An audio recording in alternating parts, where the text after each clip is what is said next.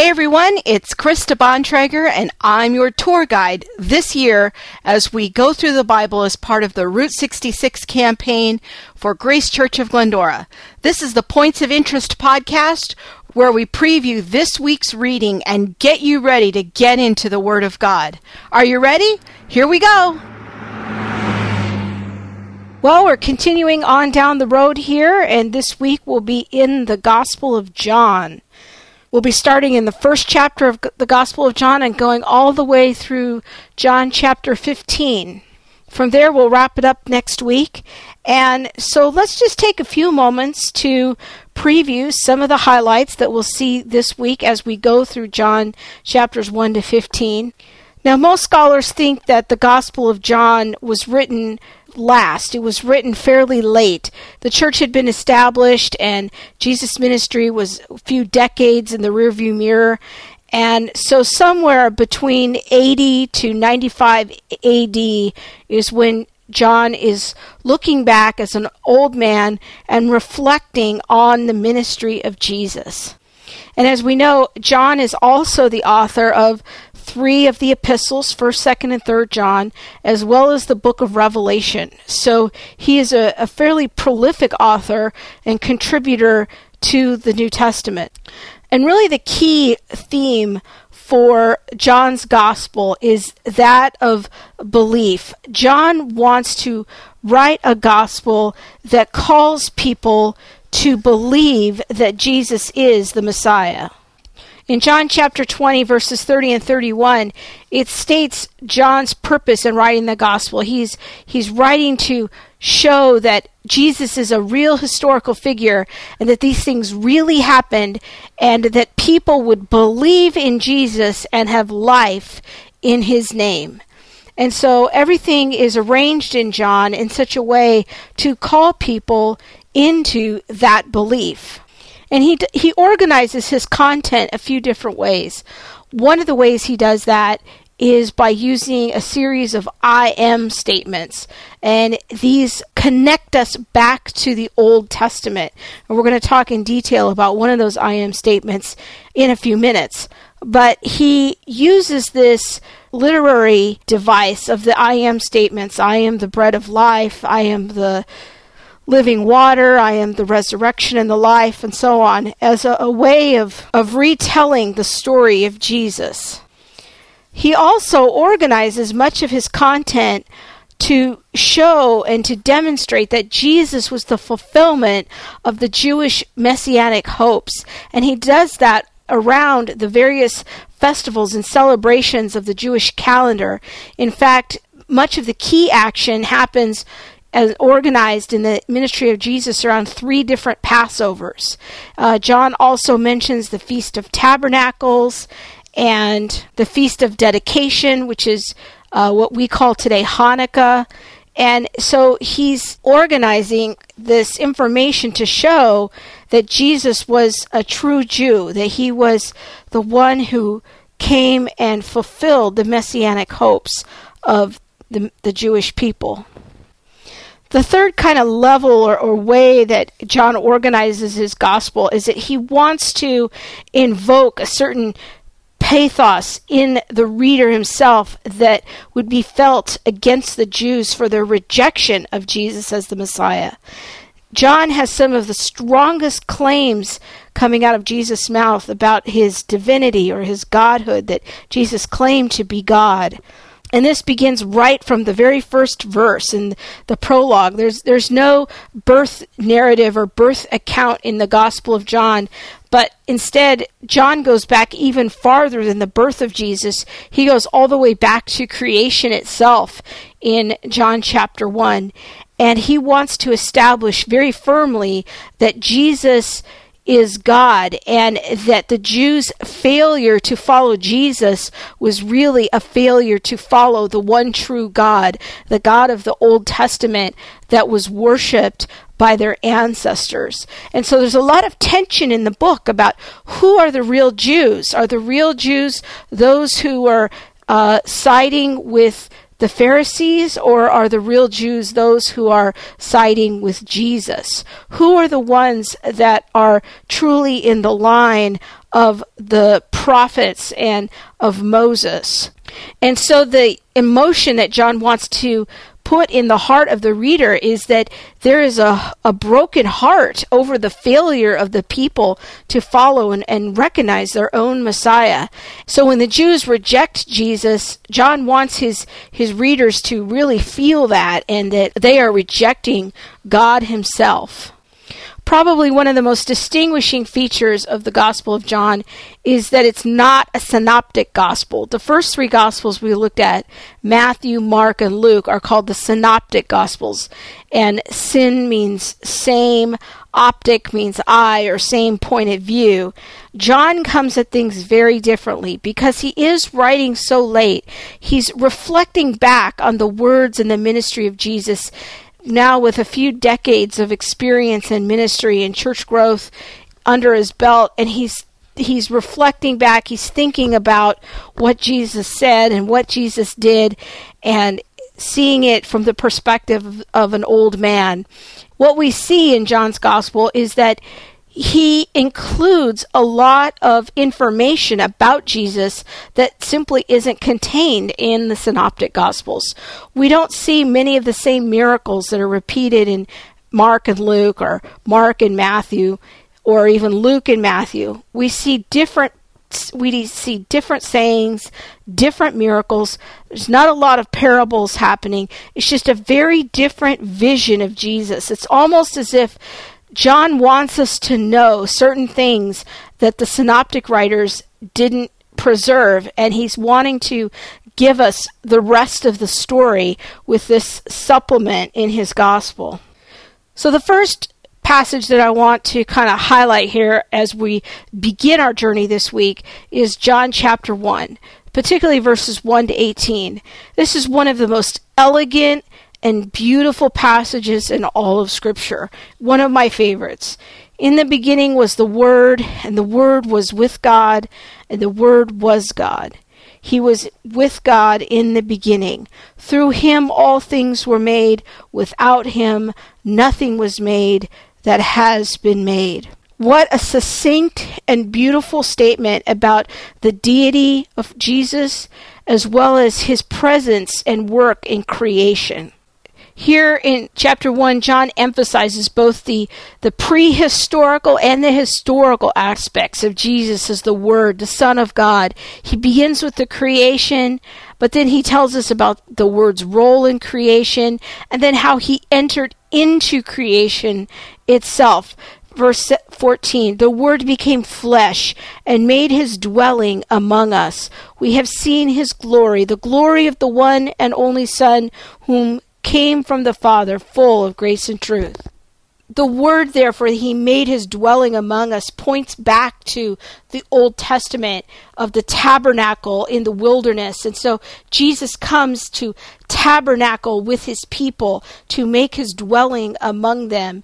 And even though no one could see the glory of God in the Old Testament, here the glory comes and veils himself in the flesh and dwells with us. And so it's almost like this meeting of the Holy of Holies coming to earth and kind of walking around, but veiling himself so that people can be with that glory and that holiness in that moment, and not just die from seeing that much holiness, and just what a gracious way it is that God has to come and make his dwelling among us. Believers in Jesus are now going to become the true children of God. And there will be this separation in John's gospel of division of who is going to belong to God and who is not going to belong to God, who will be the true Jews who follow Jesus. And Jesus is presented here as even greater than Moses, who led the first Exodus, and now Jesus is leading his people into a new understanding of salvation and true Judaism. Let's also look briefly at chapter 4. In particular, the account about the Samaritan woman. And the broader context here is surrounding the Feast of Passover, which began in chapter 2. And John is narrating several actions that Jesus takes that divide the world between those who believe and those who do not believe. and Jesus is setting himself up as the replacement for the temple. Where is God's presence going to dwell? It's in Jesus. And so that brings us to chapter 4. He's making his way through Samaria, which would not be a normal place for Jews to be going.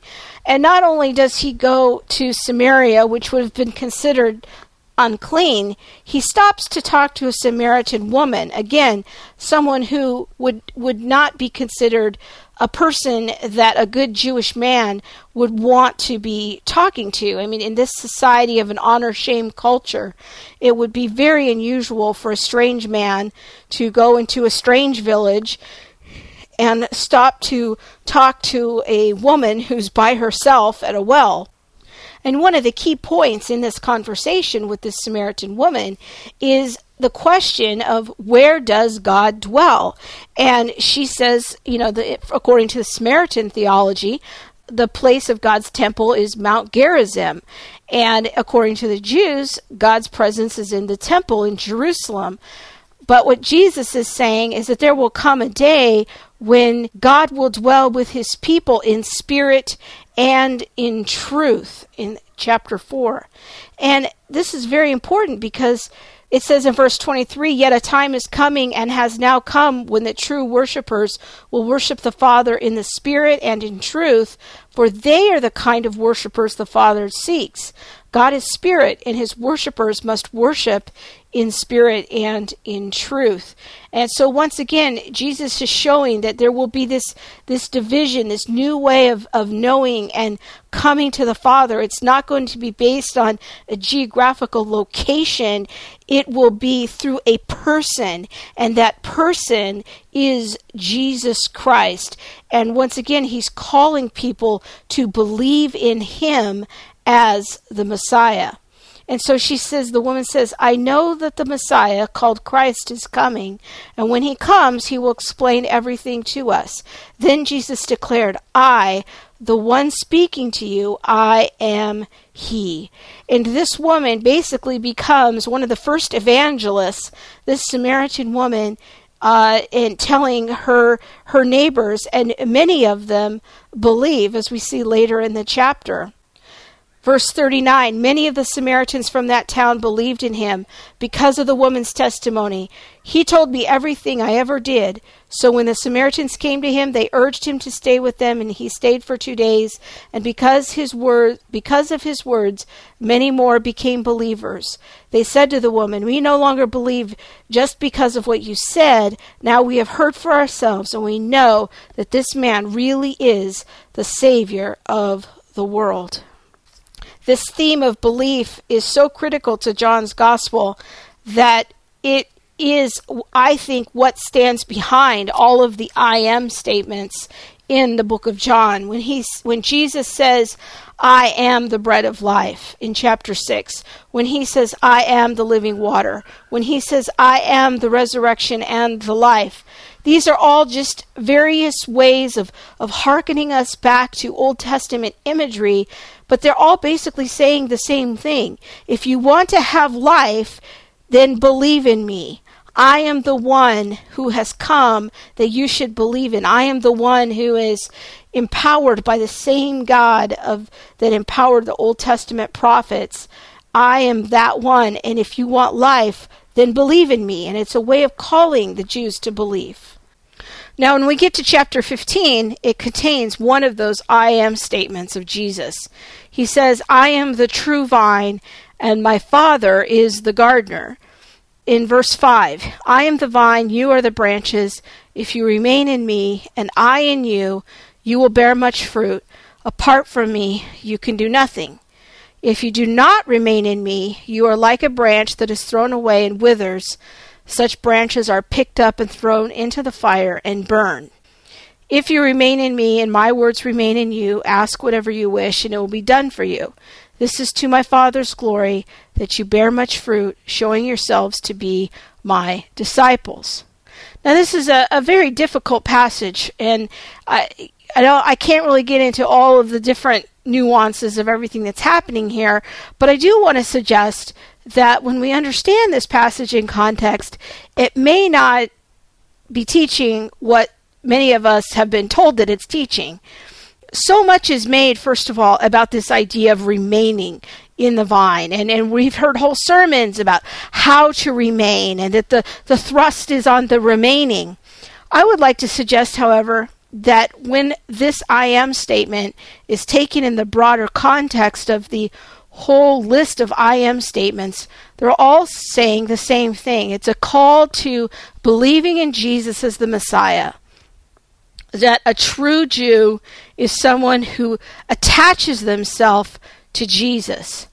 In the Old Testament, the vine was Israel, and we saw that back when we were studying the prophets. We did an entire segment, one of the podcasts, about how Israel was the vine of God and how it was an unfaithful vine. Well, now we get to Jesus, and it says that he is what? He is the true vine, which I think is an allusion to those Old Testament prophets who talked about Israel being an unfaithful vine or an untruthful vine. And Jesus is now saying, I am the vine. So if you want to be attached to God the Father, you need to be attached to me. I am the true vine. No longer is Israel the way to get to the Father. It's now through Jesus. And he's talking of a time, a unique time in history during the life of Jesus when it was transitioning from the old covenant to the new covenant, when it was transitioning from Israel as being the access point to God to being Jesus. And so he's saying he's going to cut off every branch in me that bears no fruit. What is he talking about there? I think he's talking about Jews who don't really get attached to him as the true vine. These are like the people, the onlookers, the crowds, as Matthew called them. They were the people who would follow Jesus on the street, but then they would turn away very easily. Earlier, you're going to see that in John chapter 6, where that happens. And so the Father's going to prune those people. The Father's going to cut those branches off, but a true branch he's going to prune so that it'll be even more faithful. And he's telling the disciples, you are already clean because of the word that I spoke to you. In other words, you're already attached to me because you have been following me and you've been listening to my teachings and you are already in me. And he's saying, remain in me, keep going as you are, and I will remain in you. So the emphasis isn't so much on what is the key to remaining. The real focus should be on making sure that if you want to access God, you're going through Jesus. But unfortunately, we have gotten so hung up over the English translation of the word remain, and we've tried to make that into some kind of devotional experiment of how do I remain, and what do I need to do to remain, and what's the formula to help me remain, and what are some principles to facilitate my remaining in the vine. It totally misses the point. What Jesus is saying here is that if you want to be truly attached to the one true God, you're going to need to attach yourself to me. Believe in me. I am the resurrection and the life.